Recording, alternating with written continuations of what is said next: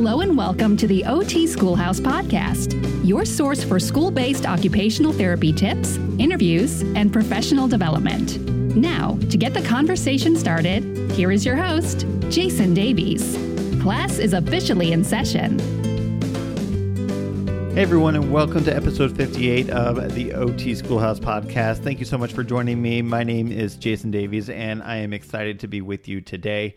We are going to have a very short intro, and then we are going to start by jumping in with Amanda Speights, and we're going to talk about preschool and occupational therapy. She actually works in a quote-unquote model preschool down in Florida, and it's a great conversation, so I hope you will check out the entire thing.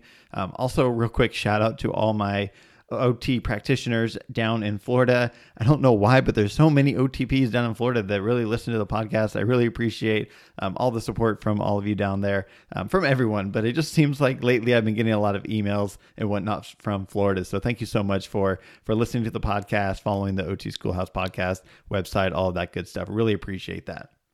All right, so real quick, before we do dive into preschools with Amanda Speights, I want to invite you all to check out my Instagram, the OT Schoolhouse Instagram page at instagram.com/OT Schoolhouse, all one word. I have actually figured out what reels are and how to use them, and I'm just really enjoying myself. Many of you, or at least few of you, might recall from the very early episodes when we kind of introduced who we were. I actually was considering being an animation major. I minored in film, and so the whole TikTok Reels craze has kind of gotten me back into that creative side of being, producing a little bit of film. The podcast does some. I get to do some editing with the podcast, but I'm really enjoying the Reels. I actually created one that's about a Pac-Man tennis ball. I created another one about the zones of regulation. So I hope you'll head on over there, check it out, follow me, just for some general great school-based OT content. All right, and with that, I'm just going to slide us on right into the interview. This is Amanda Speights, and she is a occupational therapist that works primarily in preschools down in Florida. I hope you enjoy the show. Hey, Amanda, welcome to the OT Schoolhouse Podcast. How are you doing this morning? Great, Jason. I'm so happy to be here. Yeah, I'm excited to have you on. Why don't you go ahead and share us a little bit about your OT journey? Okay.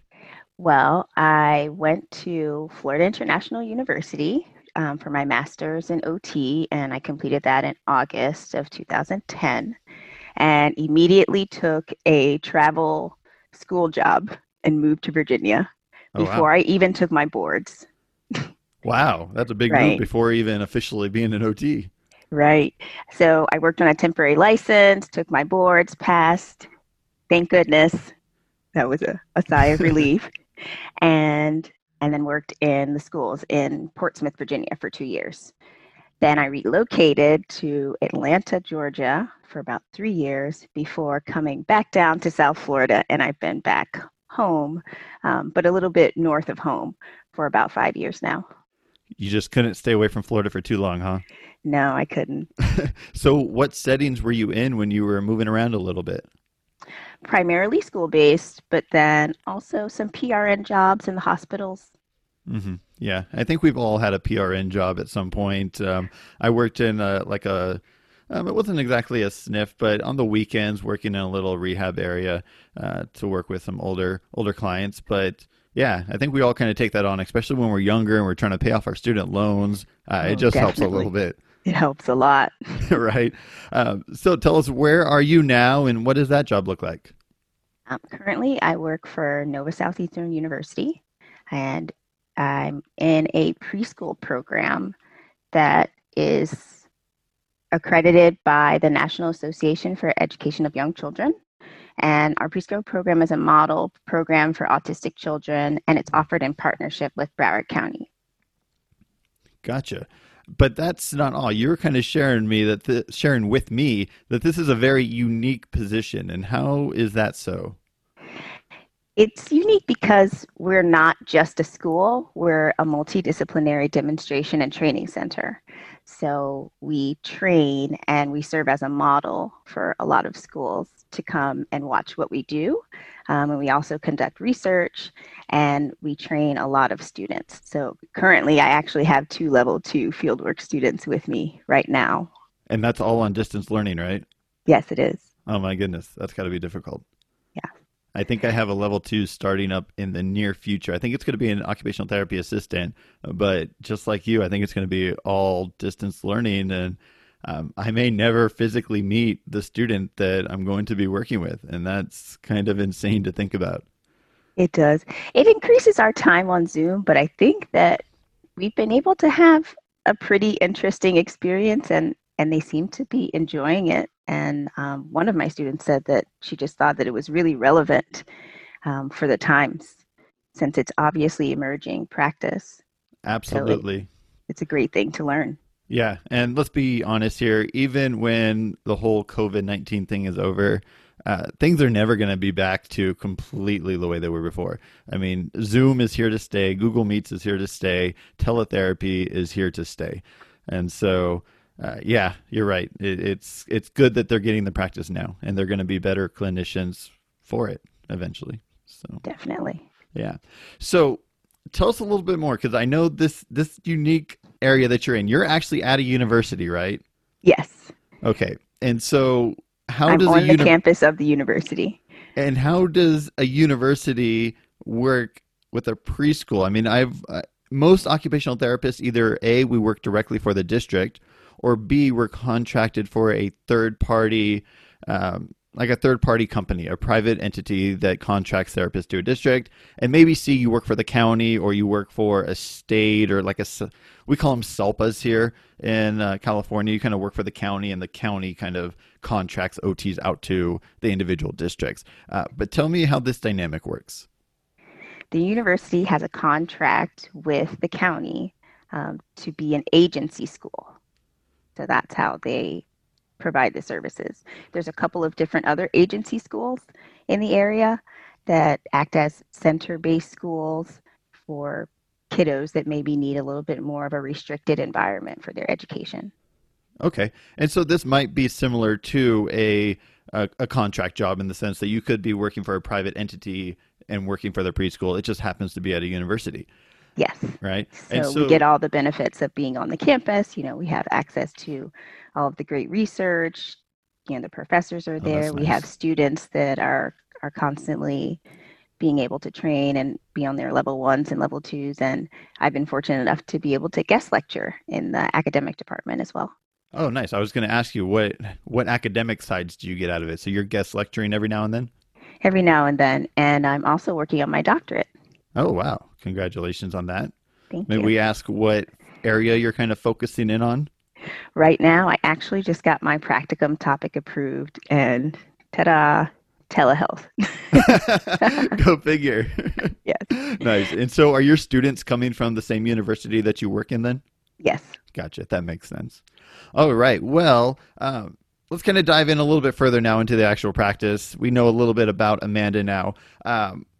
How's distance learning going for you? Honestly, it was a steep learning curve.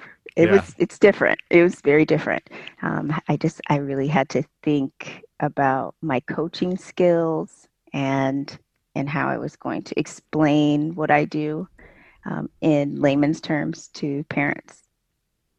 Absolutely. I think communication has been something that we've really had to focus on, more so than we ever have had to, especially if you're working in a caseload with high needs where maybe your students aren't as verbal, and now you're working with their adult parents who are very verbal, and are your hands, your ears, and your eyes working with that student. You really have to communicate with them. What do you think about that? Is that something that you're learning? Yes. And I was really happy to receive an email from a family on my caseload in the spring who was working with a new therapist this fall. And we used blowing bubbles to teach breathing techniques for his self-calming. And she was really excited to tell me that over the break, he actually began to use it independently. So I love that. I thought that was a really difficult thing to translate, right? Because it's really abstract to teach him. But just through partnership, we were able to help him understand, and he was able to grasp the technique. So that made me really happy. That's awesome. Great job. So I got to ask, because we're in the middle of a pandemic and everything, and I know people want resources and just kind of to know what other occupational therapists are doing out there. So are you using Zoom for your therapy sessions per se? Yes, the university has a professional contract with Zoom. Gotcha. And I know that's something that some school districts are weighing because of the price of the professional contract, and it's difficult. And even though I feel like Zoom is the number one platform to be on, I understand that it's expensive. And so that may be a little bit of a perk of being at a university versus a public school that might not necessarily have the funding when they're already paying for Microsoft Teams and for Google Meets. And it's just an extra expense for some of the public schools, but that's great. Right. So aside, you're on Zoom. What's going well and maybe what's not going so well with distance learning? What's been, we talked a little bit about communication, but what else is going well or not going well? I hope that my first evaluation is going well. I was assigned an evaluation to start, and since I did have access to the WPS online platform, I don't know if any of the listeners are familiar with that platform, I was able to email mom the SPMP and correspond with her to clarify any trickier items. And the cool thing about that system is that it generates the reports for you. So nice. it auto scores and generates reports. And since I had those students I mentioned, I was able to take it a step further and demonstrate the use of the quick tips to develop intervention reports. Nice. And is that actually, you know what? I'm going to hold off on that question. We're going to get into some more evaluation questions a little bit later. But first, let's go ahead and dive into the role of an OT in the preschool system. I find that preschools are very unique for several reasons. The first being that there's no real mandated curriculum for preschools, at least not that I'm really aware of. The standards aren't really set. We're just trying to get them ready for kindergarten. And so I feel like a lot of options open up for teachers and providers. With that, what type of occupations do you feel like you focus on in the preschools? Well, play, of course. Of course. Naturally. Right. Preschool is really all about leveraging play for skill development, and it has to be fun. You can't be afraid to be animated, to be silly if you want to be a preschool OT. Second that, no doubt. Right. But I think also at the same time right now, that's hard to do over this teletherapy platform. It's hard to get that engagement. What type of population is your preschool? Do you have a wide variety of population, or is it all students with autism, or what does it look like? It is actually all students with autism. Okay. And so my guess is a lot of times, and correct me if I'm wrong, in California, a lot of times students don't get preschool paid for or a free and appropriate education for preschool unless they do have more involved difficulties with social skills, fine motor skills, and whatnot to be in that preschool for free.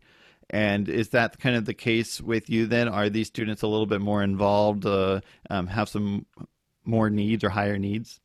Yes, my setting is considered intensive placement. Gotcha. And so what can you just paint us a picture of what the actual preschool looks like? Not teletherapy wise, but just in general, what does it look like? How many kids, how many adults? What does it look like? So we have 145 preschoolers.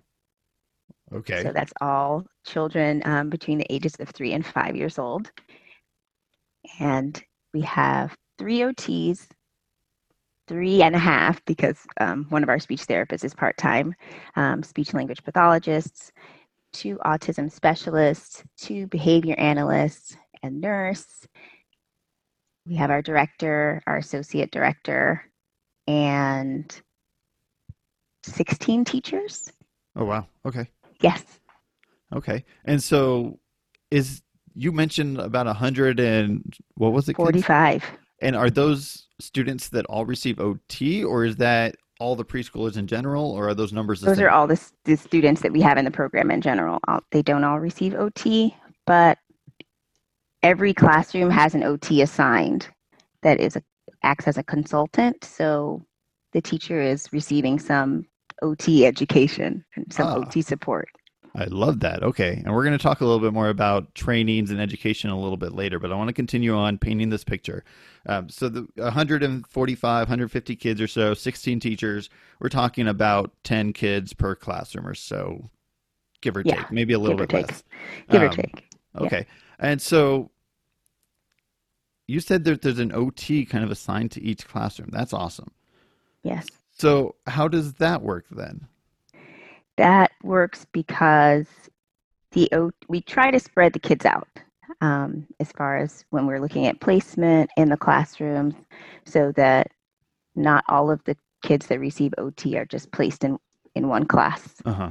And that way, when we're pushing in to service those kids, that's just kind of the push-in model, is that, other kids benefit.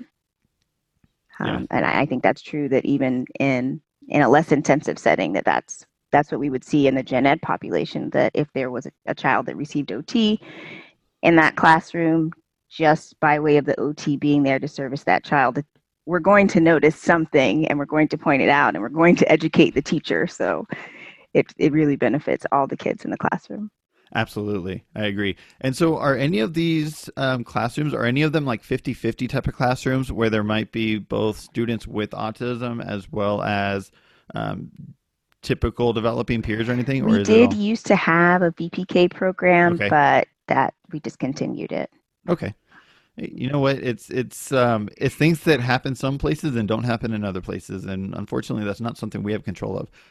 But I just wanted to ask because, like what you just said, OT can help all populations, and even if they're going in there for the 3 students that are on the caseload, you're right. The other 7 students or however many students are in that classroom will absolutely benefit. So, yeah. All right. So, we talked a little bit about the preschools that you work in and the populations that you work with. Another unique thing about preschools is that how students come to be referred for occupational therapy services. We have students that sometimes are almost in a way sent into the preschool with OT because they had early intervention. We have some kids who are tested as soon as they're coming on because there might be concerns that the parent expresses. And then there's other students that we don't find until maybe they're 4 years old and they've already been in the program for a year, or even older. Some kids we don't find out until they're in 2nd grade, beyond preschool. But can you share with us a little bit about the referral process, how you find out about students? Maybe let's just start off with if a student's already in the program, and how might a referral look like? If they're already in the program, we proceed kind of with that RTI approach of implementing the whole group system, the small group, because as I mentioned, the OT is already going into the classroom, probably for another student that has OT. Yeah. And so we're educating the teacher, and we're giving suggestions, and we're making some modifications already, and sometimes recommending specific individual strategies. Okay. No, that's a great answer. And that's kind of what I'm doing right now because I have a preschool, similar setting. It's a public school, but it's a classroom for students with moderate to severe autism. And so it's a 1 teacher, 2 other adults in the classroom. And right now, because it's the beginning of the year, there's only 6 or 7 kids in there. I'm sure at some point during the year it might go up to 9 or 10. But I kind of am in a similar situation because just like you, I service 3 kids already in the classroom, and the teacher's already asking for 3 more referrals to go through. And I'm doing an in-class group. And so I'm trying to figure out at what point does it's hard to ask this question. At what point do we do all these evaluations? Or do we just kind of go the RTI route where we just help everyone in the class and maybe not necessarily have an evaluation? And so have you ever had that kind of conversation with a teacher maybe where they're trying to press a referral a little bit and you're kind of like, well, we're already doing RTI. I'm already in the class a lot. Has that ever happened to you? And how do you kind of walk through it? That has happened. Sometimes it seems as if the teacher just really wants OT to step in because they're nervous about addressing the skill. maybe they don't feel confident or competent to address the skill. And it can just be an educational opportunity for the teacher to show her, how she really is doing this well, Yeah. and pointing out things that she is really doing well, or he is doing well. I think that sometimes the child just needs more exposure. Yeah, absolutely. Explaining that, because especially in my setting, they're coming to me as their baby threes. They've just started school, so it's their first exposure to a formal educational setting. So that's something that I try to explain as well, is that they're really trying to adjust to like not missing mom and dad, right? So how can they focus on cutting or pre-writing if they're just really wondering all day, where's mommy? Yeah, or even sitting in a chair for 3 minutes. I mean, right. A lot of times these kids haven't been asked to sit down for an extended period of time, and they've just been allowed to roam around the house or whatnot for the first 3 years of their life. And that's perfectly okay. But this is their first opportunity to be in school. Right. And that's the purpose of preschool, is to work on those skills of, can I sit down? Can I pay attention? Am I available for learning? Because as the child goes on, the academics get more rigorous. Absolutely. I like that you brought that up because, again, like we've talked about kind of a little bit earlier, things are so much different between preschool and once you get into kinder, first, second grade. Like you mentioned, that it's really play-based and you're really focusing on that play to build the other skills. So I know we're getting a little bit off topic. We're on this referral topic. So I'm going to drag myself back over here to this referral. Right. We're going to get a little bit more into occupations a little bit later. But so now you talked about how, and we've talked about how a student might be in the program and you get that referral, you start with the RTI approach. At what point in that RTI approach do you say, okay, you know what, let's go ahead with an evaluation? I'm also looking to see, in my setting, I'm looking to see like the dynamics of the classroom and what's going on staff-wise and what's going on with the other kids, to see if, this teacher really needs more support, that I really need to be physically present in the classroom more often. Okay. Yeah, that makes sense. And whenever we do an evaluation, we should be taking into account those dynamics. How many adults are in there? What skills do those adults have? Or what skills might they need? And again, I don't want to get ahead of myself. We're going to talk about evaluations, but what about Child Find? Do you participate in Child Find, or is that something that you have to participate in? Or is it really you're focusing on the kids once they're in that preschool? I really focus on the kids once they're in the preschool, but some children do come to our program via Child Find. Okay. Fair enough. I know that's not an area that OTs really participate. There's another team that kind of does that Child Find, and it's once they're in that preschool that we might really take on the roles. So yeah, understand that.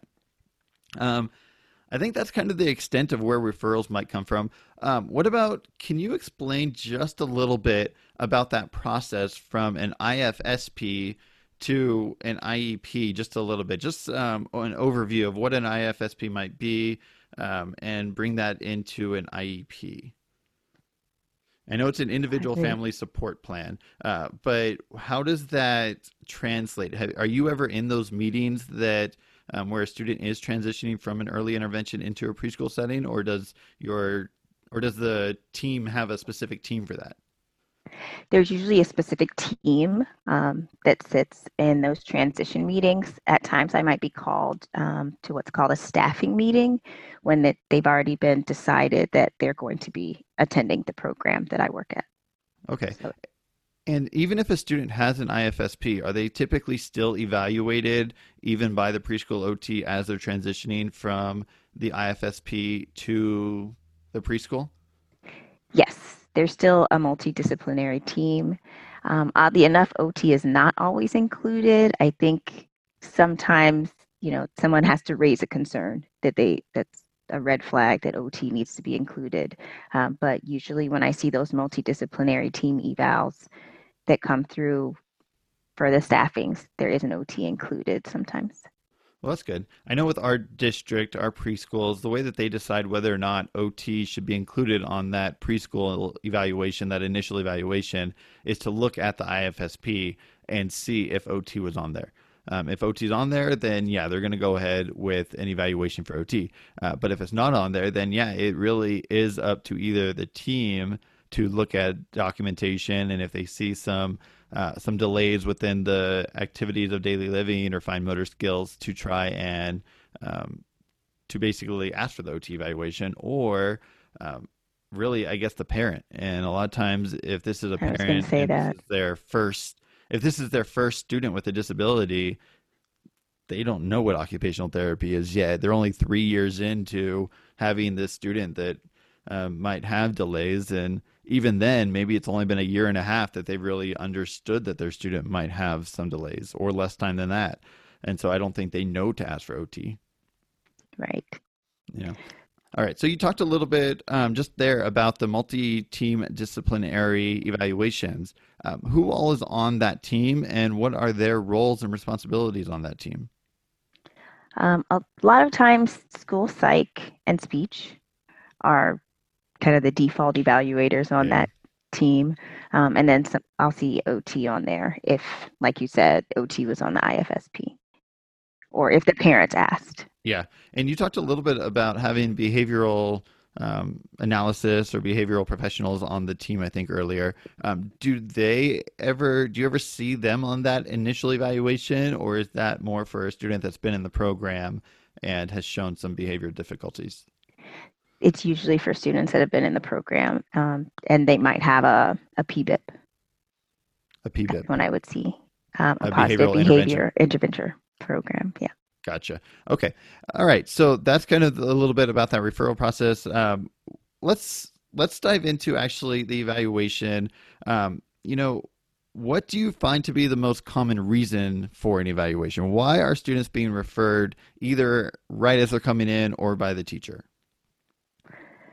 A lot of the times in preschool, I'm seeing pre-writing, scissor skills, and self-regulation for sure, because like we were saying earlier, being able to sit down in a chair for 3 minutes can be hard for some of our kiddos. And then specifically sensory related behaviors for my autistic kiddos. Okay. And are you talking like related to stimming or hitting their head against something, or I guess that kind of goes hand in hand with the self-regulation. Yes. Right? Yeah. So some of it is some self-stimulatory behavior. Okay. And you did talk about doing the SPM earlier, but what other tools are you using? And now I'm going to preface this with, obviously things are completely different right now. Some tools are very difficult to use right now because we're on teletherapy. Right. So let's go ahead and just imagine that things are back to normal. What evaluation tools do you typically use in your preschool assessments? Well, for my county, we have a structured observation form. It's pretty lengthy and provides a pretty good deal of information. There's some yes/no questions, and there's some rating of whether or not we think it's functional or emerging or not present, a specific skill. But if I was looking to add a standardized assessment, I'm really loving the MFUN right now. I love the MFUN as well. And I think it's great for the preschool populations, although I actually, when I was using the MFUN, I was using it more with the K through 2 or K through 3. It doesn't go up too high. So I didn't do the preschool part of the MFUN, which is a separate test in itself. Right. There's the 2 books. Yeah, exactly. So you have the book for preschool and then the book for K up. Explain what the MFUN looks like for the preschoolers. For the preschoolers, it has, the same areas, and it comes with those observation checklists that I like for the classroom and the home. And then it goes through the neurological foundations reporting feature that shows all the different areas. It really helps for intervention planning and whenever I'm writing up my plans of care. And what are some of the actual tasks that it asks the student to do in the MFUN? There's some folding tasks, there's some cutting, there's like balancing the ball on the spoon. I think that one's really fun and cool to try. And even some just like jumping and hopping in the gross motor sections. Yeah. And there's even some really cool, like the snack time game is really appropriate for preschool because it's just going through having them, try to open a water bottle and pour it out, and pouring some crackers onto a napkin, and seeing if they can manage it without spilling everywhere. I'm not gonna lie, I always enjoyed the infant just because I got to eat some goldfish. Yeah, But no, I really liked. Does the preschool version have like the little mazes that the older one does? It's like a little maze it that the does, kids but draw they're through. just very simplified. Yeah, yeah. And then I remember there was also some visual perceptual activities like find the dog or find the airplane. I think that one's in there too. Yes, Yeah. yes, Yeah. yeah. So it's a very functional evaluation. That's what I really like. It's very much based on skills that the student is doing in the classroom. And so I really like that. A lot of, like you've said, even that snack time. I feel like every time I go into my preschool classroom, they're always in snack time. I don't know why, but they're always eating, I feel like. Yes, It's either yes, eating or singing. yes. But you mentioned the neurological foundations part of the MFUN. Can you explain that just a little bit more in detail, the neurological evaluation or foundations part of that? Right. So the M Fund has three different things that it looks at. It looks at performance, it looks at participation, and like you said, the neurological foundations. And the ones that I'm usually looking at are like the hand function, postural abilities, executive functions are really good ones, because we're looking at sustained attention. That's something that kiddos need to be able to be available for learning, like we talked about, and participation. And then even that non-motor visual perception for, scanning to find the dog or the bunny on that page. Yeah. And can you briefly explain like how you go from looking at a child's work? How does the MFUN work where it goes from you have the booklet that the child actually completed, they did the maze, they found the dog. How do you go from that over to the neurological foundations? If you can explain that briefly. Well, it just tells you that there's some different ways to score it by how many times they may have gone outside the boundaries of the maze, or if they touched a cat when they should have touched the dog, just to tell you that when they were supposed to be looking and scanning for the dog on the page, or even if they're supposed to be copying something, how many errors they made. Similar to any other test, it's just that the way it interprets it is by giving us an indication that a specific skill might be at risk. Yeah. As I asked that question, I realized how difficult that is to answer. Right. It doesn't translate into a number. It translates it into an interpretation. Yeah, because as I'm thinking about it, it really you do get a score, a standardized Hmm. score, but Yeah. that goes on the front page, and then you turn the booklet, and then you have this neurological foundations page, Right. and it's really based upon kind of the individual score per task, right?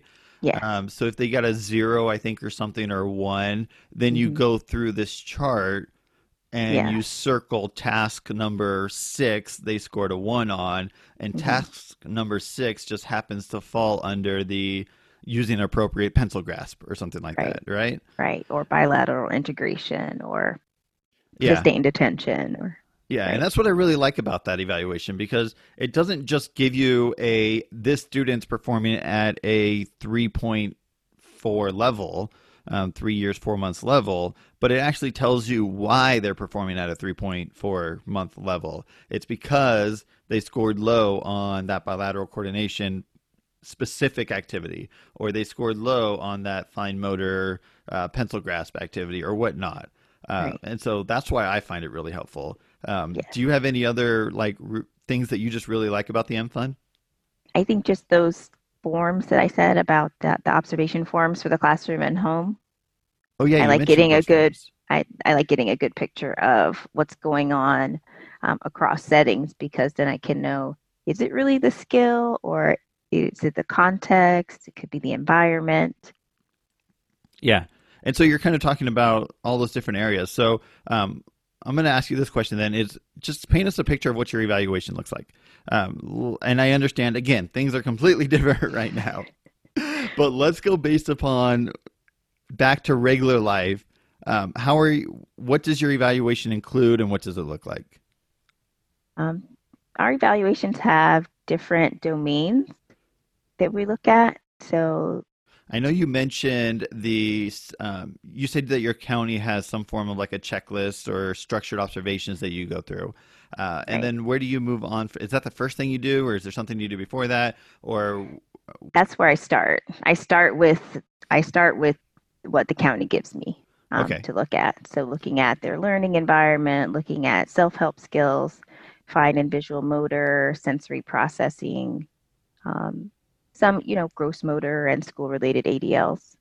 uh-huh. And then, so from there, where do you go? After you've got that standardized, or not standardized, sorry, that structured observations done, where do you go from there? Then I would look for an appropriate standardized evaluation.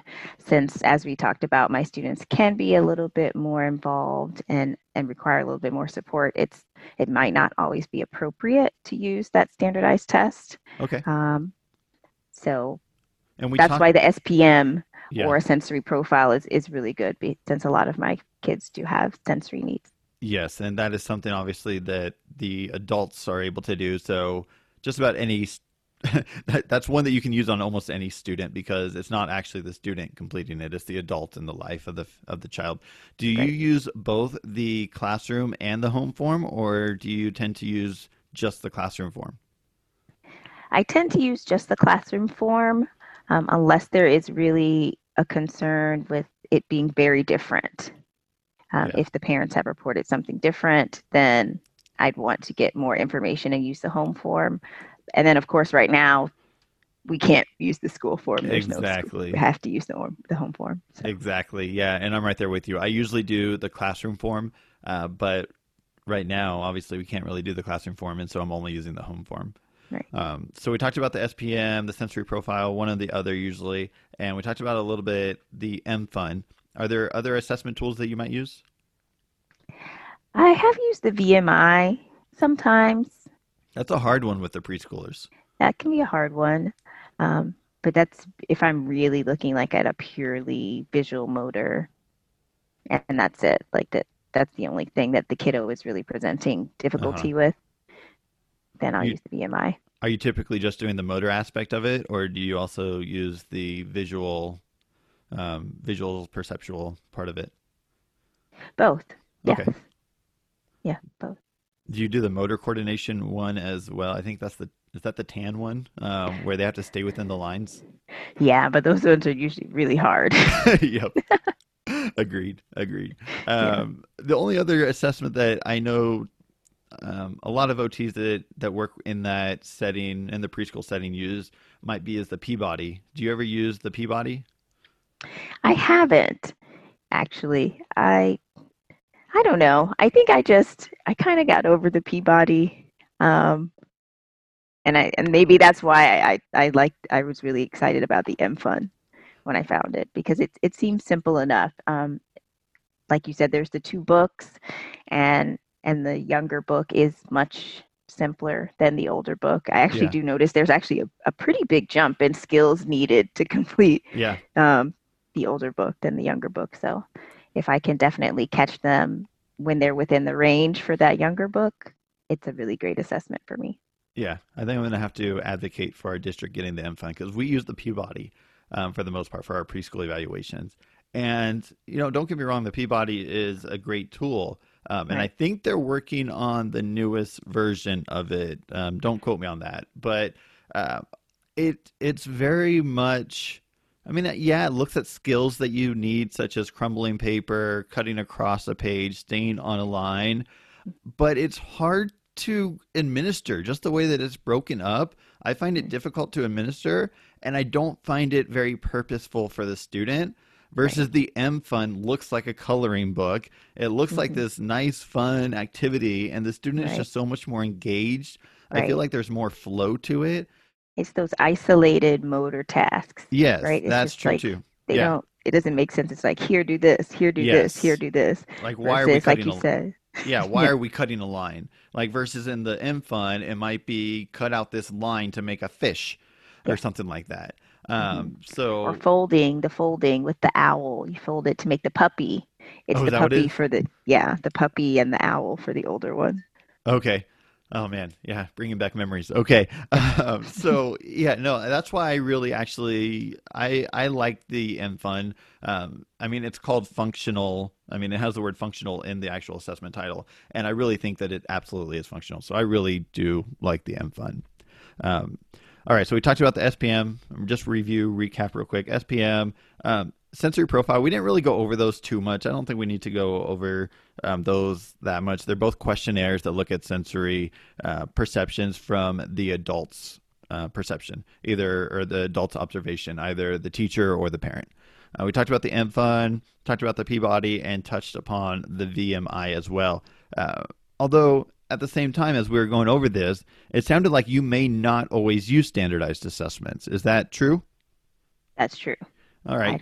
I don't have to use a standardized assessment, but it's just my preference at times to get more information and just justify, the need for services. I think it's really helpful. Yeah, I agree. I mean, I don't know. I feel like there's almost like this split between occupational therapists. There's like, you have the 50% of occupational therapists. I don't know. I'm just making up numbers here. But you have OTs who feel like, yes, every assessment needs a standardized evaluation. And then you have the other subset of OTs who say, no, functional assessments are good. We don't need standardized evaluations. And I'm not here to argue one way or the other. But what would you say, like, during your evaluation process, what kind of goes through your head as to whether or not you feel like you need that standardized assessment?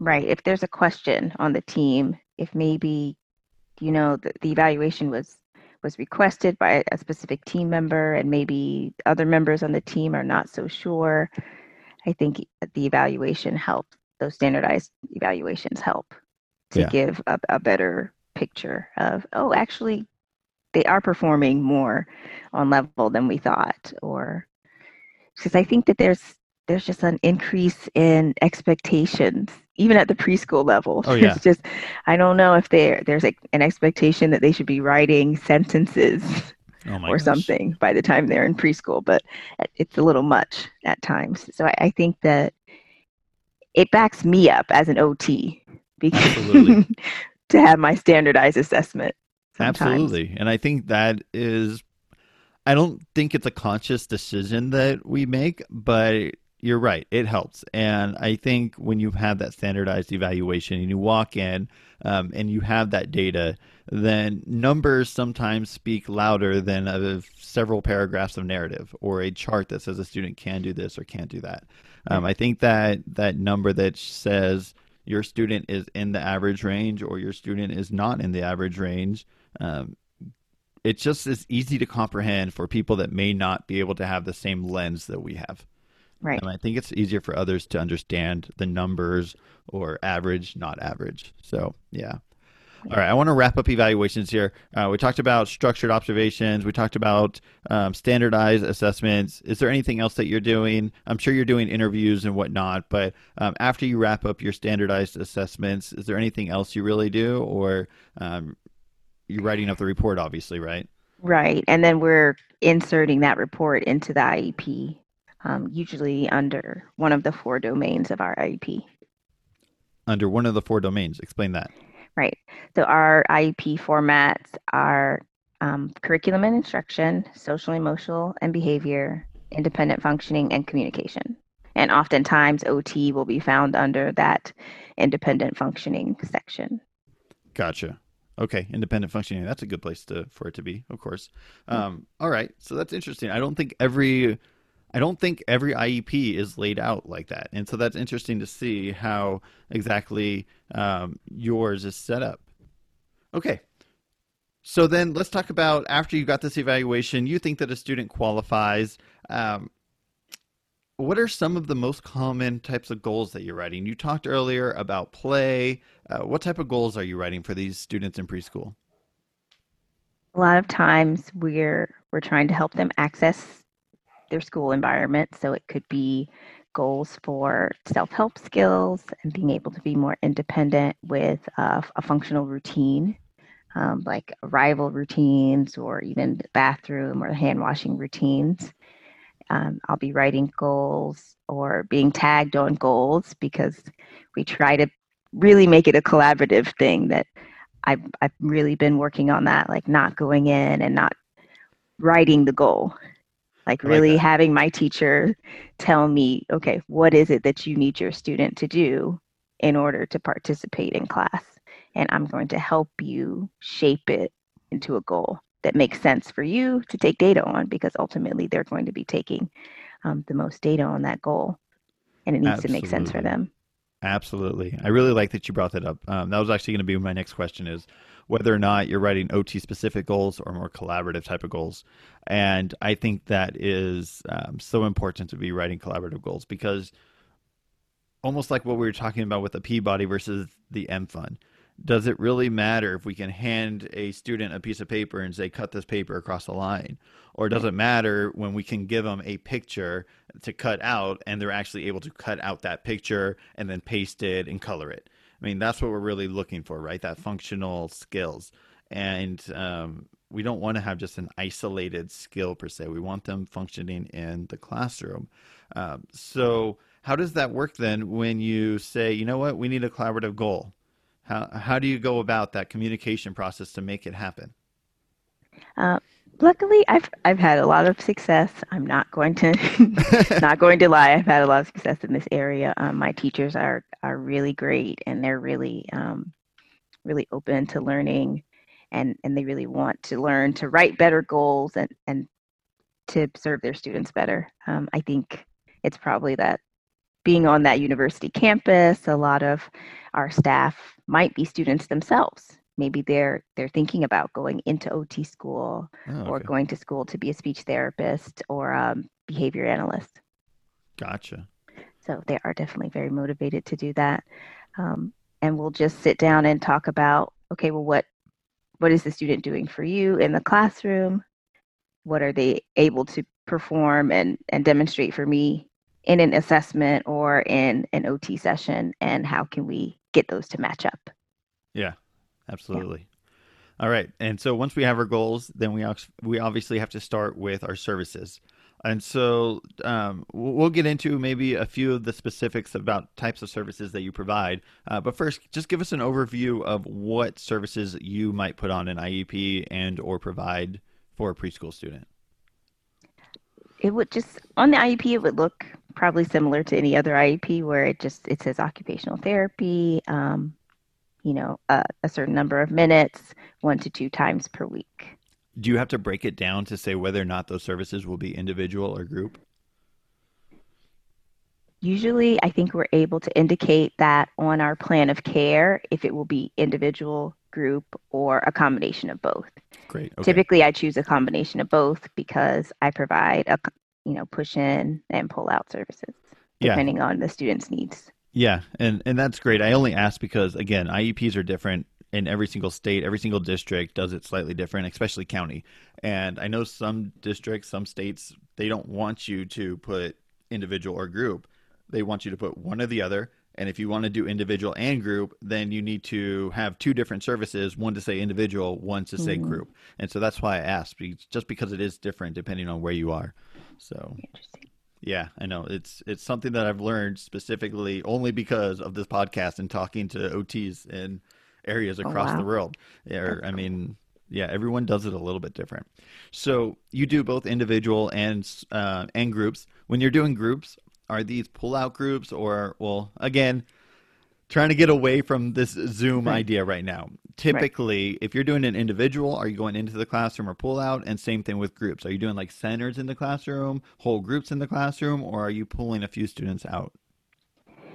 I'm usually doing centers in the classroom, Okay, for or groups. I'm going on the playground, I'm pushing into gym class or Oh, music, wherever I can figure out that I can get in there and work on one of those goals that I'm attached to. yeah, definitely. And so I want to challenge you just a little bit here is what planning goes into making that actually work? Because I know, and I think most OTs know, if you work in a school, you can't just pop into a classroom and things are just going to go great. It takes a little bit of planning. So how does that work for It you? does take a lot of planning. Well, yeah, I have to coordinate with the teacher to see if if we're going to co-teach, or if I'm just going to be the support, while she's teaching, and I'm just going to be, trying to keep everybody in the area and trying to keep everybody on task, or am I going to be teaching, and the staff is going to be keeping everybody on task. Yeah. And so, yeah. Go ahead. And then helping to design the activity, especially for gym. Oh, for gym. For gym. There you go. You get some sensory integration. I love gym. I don't know if you guys have APE teachers. We have adaptive physical education teachers. They are my best friend. I've worked with some great ones in the past, but we don't currently have them. So it's almost like we're it. Yeah. No, I love it because they do so much bilateral coordination and they don't even know it. They do so much sensory stuff as far as like motor planning and whatnot. And they don't even necessarily know it until we tell them, like, everything you're doing is sensory integration in a way. Like, they're doing so much crossing midline, using both sides of their body. It's just amazing how much work that they do that isn't just going to help the students' physical activity, but also going to help them in the classroom. Yes. So I really appreciate APE teachers, but that's cool. You get to do some of that a little bit then during gym class. Yeah, I get to do a little bit of that. And so when you're planning for centers, do you come in with your own activity? Do you just try and figure out what the theme of the week is? Are you taking a teacher's activity and modifying it? And how do you typically do your centers?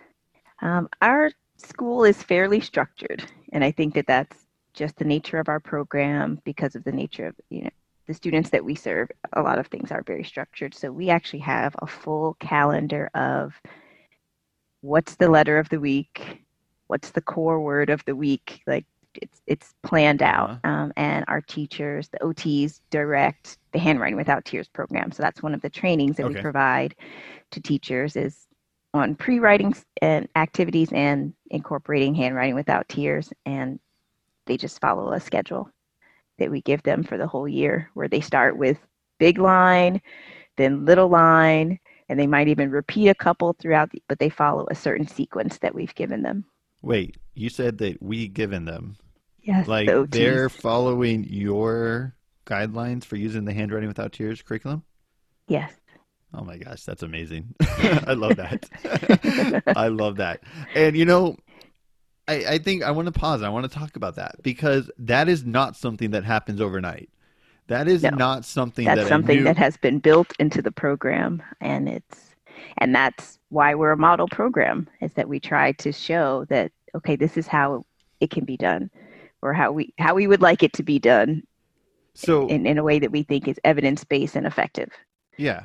So you've been how long have you been with the current this program? This program. Like 4 years, 6 months. Yeah. Okay. So almost 5 years.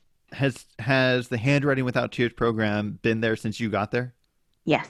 Okay. So you didn't go through the whole process of it being implemented. Have you by chance just heard any stories about like how Handwriting Without Tears got implemented, or was it in there from day one that you know of, or you're unsure? I'm unsure if it was in there from day one, but I know it has been in the program for quite some time. There's an OT that's been with the program for 10 years, and she said that it's been there. It's always been there. It's always been there. Okay. I just wonder because, like I said, that's not something that happens overnight, and I think it's difficult sometimes for OTs to implement some things like that. There's so many different barriers in place, whether it's because you're at a school for 2 years and then your district decides to move you to another school site and you just don't have the time to build that rapport with teachers or whatnot. Whether you're cost. The cost of it. Because we end up being, so part of us administering and directing this program is we have to manage the materials. We have to go into the classroom and make sure that all the big lines and little lines and all the materials are there. We need to take inventory. If something's missing, we need to report that to administration to be purchased. We need to wait to see what the budget looks like to see if we can purchase it. So it does take quite a bit of coordination. And not to mention just time in general, because a lot of districts are still working on this.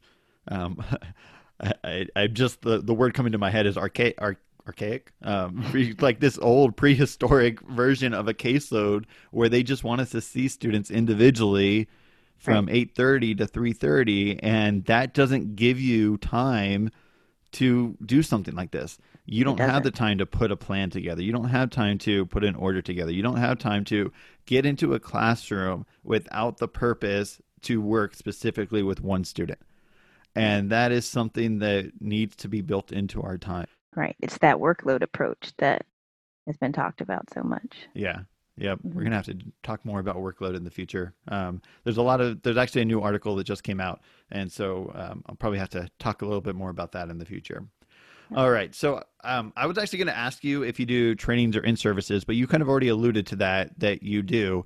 So share with us maybe just some of the in-services you've provided and who you're providing those to. Yes. So as I mentioned, we provided training on pre-writing, including the use of handwriting without tears. We talk about school-related ADLs. And when we discussed sensory processing, we actually had teachers complete adult sensory profiles to kind of reinforce that the sensory differences are part of human experience. So that was really cool. I've been trying to get more creative in my trainings and use some different ways to help the information be relatable to the audience, because it can kind of come off as a bunch of OT jargon, right? Yeah. And they think it's just OT magic, and that's why I think sometimes we might have some resistance on completing those evaluations or making sure that a child gets OT services. It's because it's still so mystical and magical to some people what we do. Yes. We're just going to come in and the student is now just going to sit for 10 minutes without any supports. The student's just going to be great. Right. And that's probably what contributes to the insane caseloads. If we got it across to districts and teachers that some of this stuff can be done by teachers, and it's just with our support, with our consultation, with us as a coach, instead of us needing to be in the classroom every week for 30 minutes or 60 minutes. Yeah. And I think that is something that, we provide a lot of in-services to teachers. But I think the other aspect is also in services, we need to make sure that we invite our administrators and make sure that they're there as well. Try and just invite them, and hopefully they'll show up, because I think that while teachers may not completely understand OT, I don't think all the administrators do either. In fact, I've had an administrator tell me that OT is the hardest part of their job to manage, because they don't truly understand OT. And I'm like, well, please just come talk to me about it. Come to my in-services. I'm willing to let you know, and I'm willing to help you out understanding OT. So I think, AOTA has some resources on that. Good point. Yeah, on the website there is some how kind to of manage OTs or something like that. Yeah, there's an info sheet for school administrators. So maybe printing that out and slipping it in their mailbox, or printing it out, and when the next time you meet with them, when they do come to talk to you about it, you could just give that to them as a reminder to reference. I just got the idea of creating an anonymous email and just sending it to them from an anonymous email. Oh man. Anyways, all right. So, anything else about in-services? Or do you ever provide trainings for parents, or is it primarily for employees? Yes, actually. And we did, through this whole kind of pandemic and the Zoom, we were able to set up something for the parents in the spring. As a service, we were providing support group for parents. Oh, wow. The OTs, we did a couple of in-services on, I think we went over fine motor, sensory, sleep. Sleep was one that I was really interested in, and I thought that was really relevant for the time. So I got with one of the professors from the academic department and got some resources together, and we talked about sleep for one of our support groups. That's really cool. I just want to highlight that aspect of your job, because you're working for a university, the aspect that you can kind of collaborate, not just with people who work in clinical practice, but also the academia side of it and being able to work with them. That's really cool. I like that.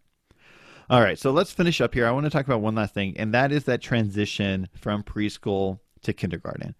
And I want to first ask you about what are the teachers' expectations for preschoolers, or what is society's expectation? Do you feel like for preschoolers, where do preschoolers need to be when they're transitioning? I think they're expecting them to be able to sit and attend for 20 minutes. That's a long time. It's a long time. I don't know if I always agree. I'm a fan of dynamic seating. I'm a fan Yeah. of movement, infusing movement into the classroom and more interactive lessons instead of sitting down.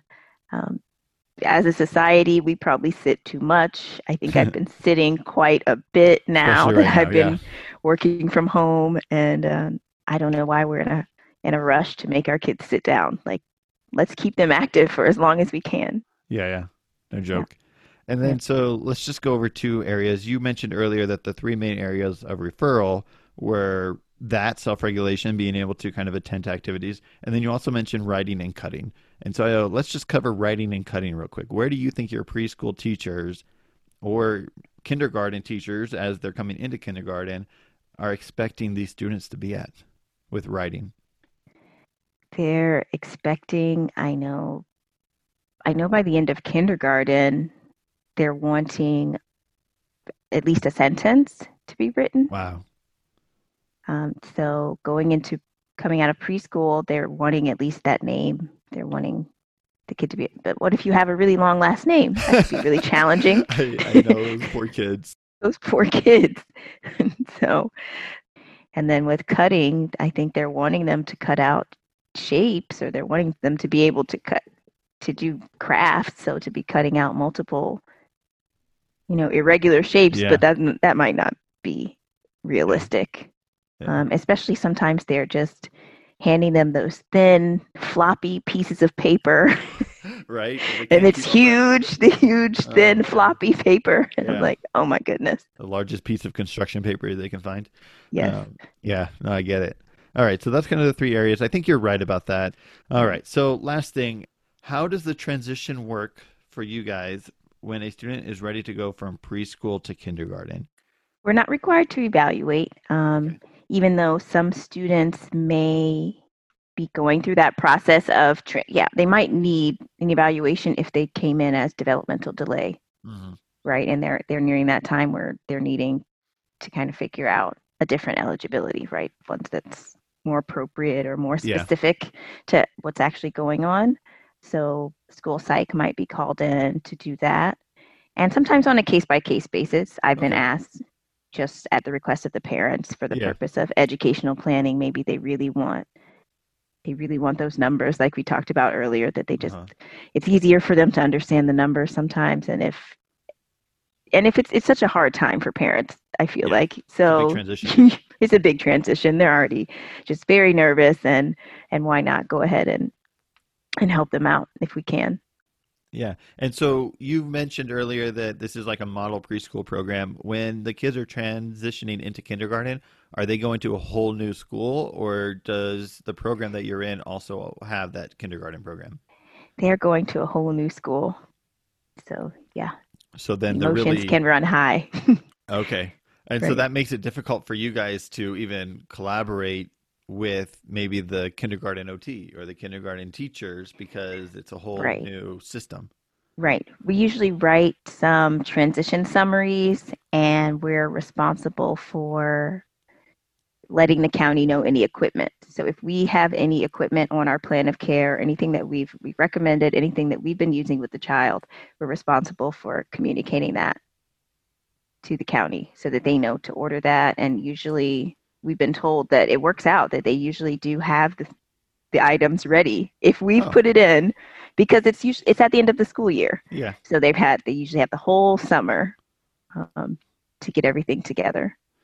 Hey, some districts are on it, others not so much. So that's good to hear that the district is on it. It's good to know. So, all righty. Well, I think that's going to wrap up today. Do you have any contact information or any, if someone wants to reach out to you, would you like to share your email or any information? Sure. You can actually find me at amandatheot.com, and Perfect. that's probably where you could find all the different links to like my LinkedIn and all of that good stuff if you want to contact me or email me something.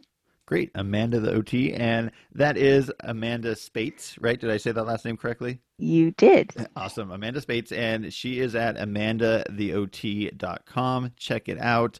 And yeah, if you do have any questions for her, I'm sure there is a contact page over there or whatnot. So thank you so much, Amanda, for coming on the show. Really appreciate you being here. And thank you for talking preschool with us. Great. Thank you for having me. Thank you so much. Bye-bye. Bye-bye. All right. Well, that's going to wrap up episode 58. Again, a huge thank you to Amanda for coming on the show from amandatheot.com. I really appreciated what she was talking about as far as the evaluations go, and then how they just have this area where occupational therapy just fits right in. One of those 4 areas that focuses on independence within the IEP. Super cool. I like how that just turns into having collaborative goals and then collaborative services. One last thing before I let you go, remember, check out my Instagram at OT Schoolhouse on Instagram for some fun content, some reels, some other posts, and some treatment ideas, all right? Until next time, my name's Jason Davies. I will see you later. Bye-bye. Thank you for listening to the OT Schoolhouse podcast. For more ways to help you and your students succeed right now, head on over to otschoolhouse.com. Until next time, class is dismissed.